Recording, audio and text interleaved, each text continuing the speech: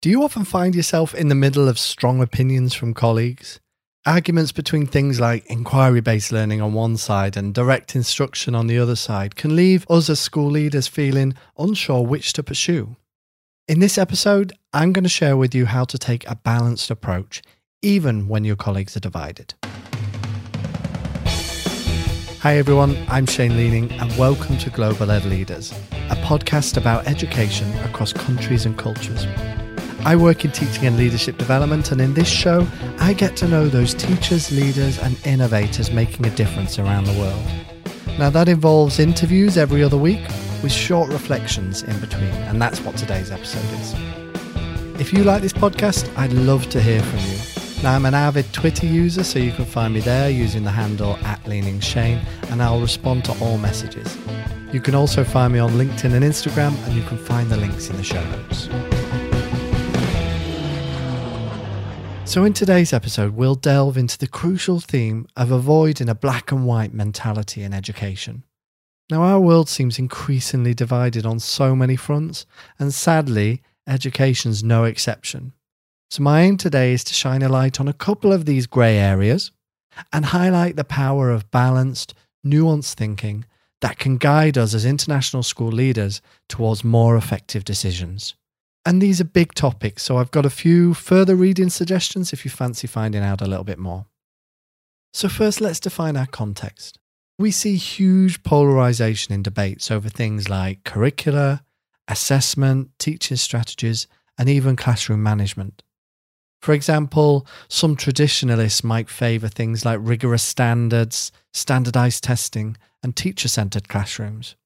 On the other sides, maybe modernists might promote student-centred learning or project-based activities and things like tech integration. Both sides actually present compelling arguments, yet the most effective leaders often find themselves occupying that middle ground, weaving together the best elements from both ends of the spectrum. So let's first look at three powerful instances that I found where the balanced approach has actually made significant impact on education. The first is about phonics versus whole language, this debate. This disagreement stems from actually two different philosophies of teaching reading.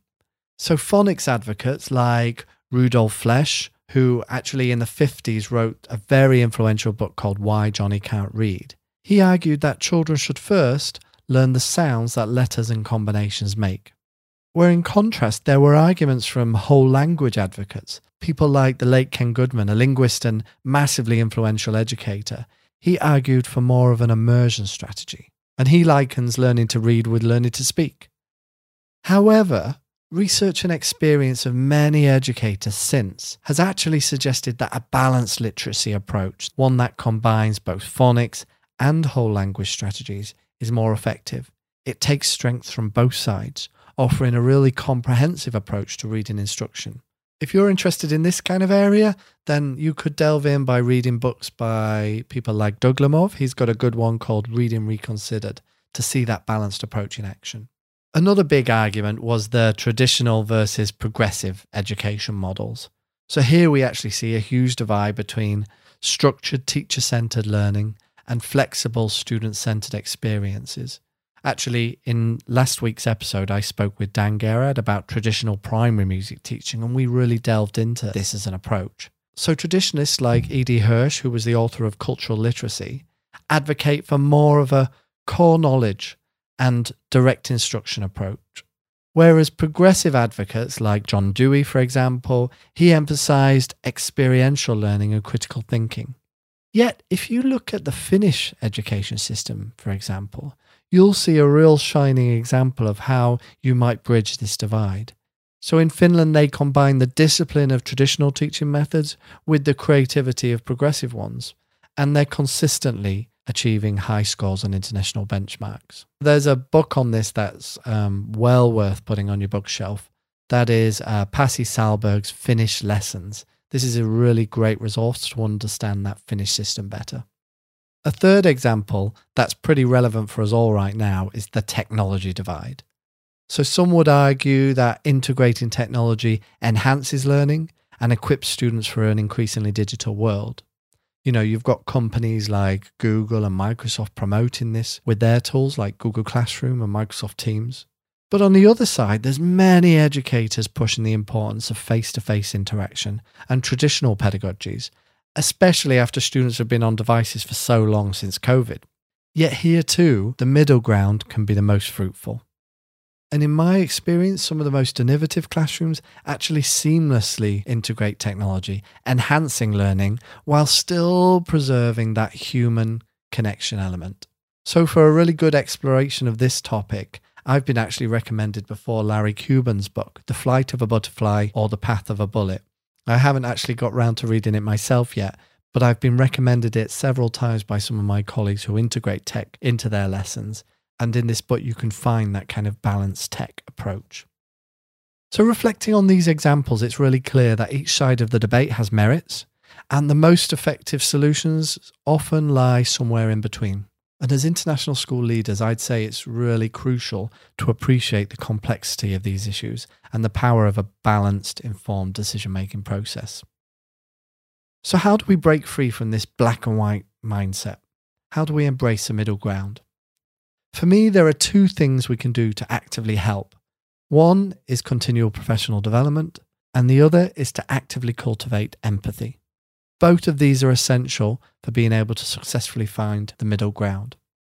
So in terms of that professional development part, we should be engaging in professional development opportunities that really try to challenge your thinking. So think about attending seminars or workshops offering perspectives that might be different to your own. Can you read more widely with a lot more diverse literature? Regularly question your assumptions about education too. So why do you believe in a particular strategy?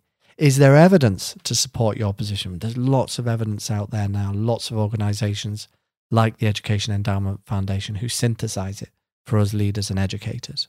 Or are you relying on those kind of ingrained beliefs? A real honest reflection and assessment of your beliefs can often lead to a much more nuanced understanding. And secondly is cultivating empathy. So try to put yourself in the shoes of students. Try to put yourself in the shoes of parents, in fact, and teachers and administrators who might be affected by different policies and practices. Understanding the impact of decisions from multiple perspectives can really lead to more balanced decision making.